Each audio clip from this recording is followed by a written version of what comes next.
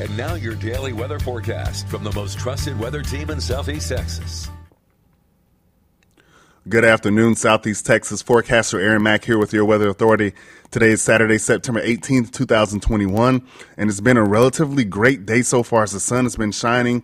Few partly clouded skies has been what we've been seeing so far. Partly cloudy skies, is what we've been seeing so far with the sun really peeking through.